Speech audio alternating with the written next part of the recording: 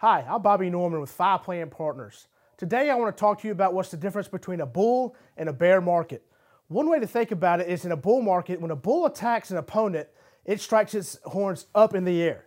Another way to think about it is in a bear market, a bear claws its way down. It claws its opponents down. By definition, a bull market is when the market is up 20% without falling 20% on its way up.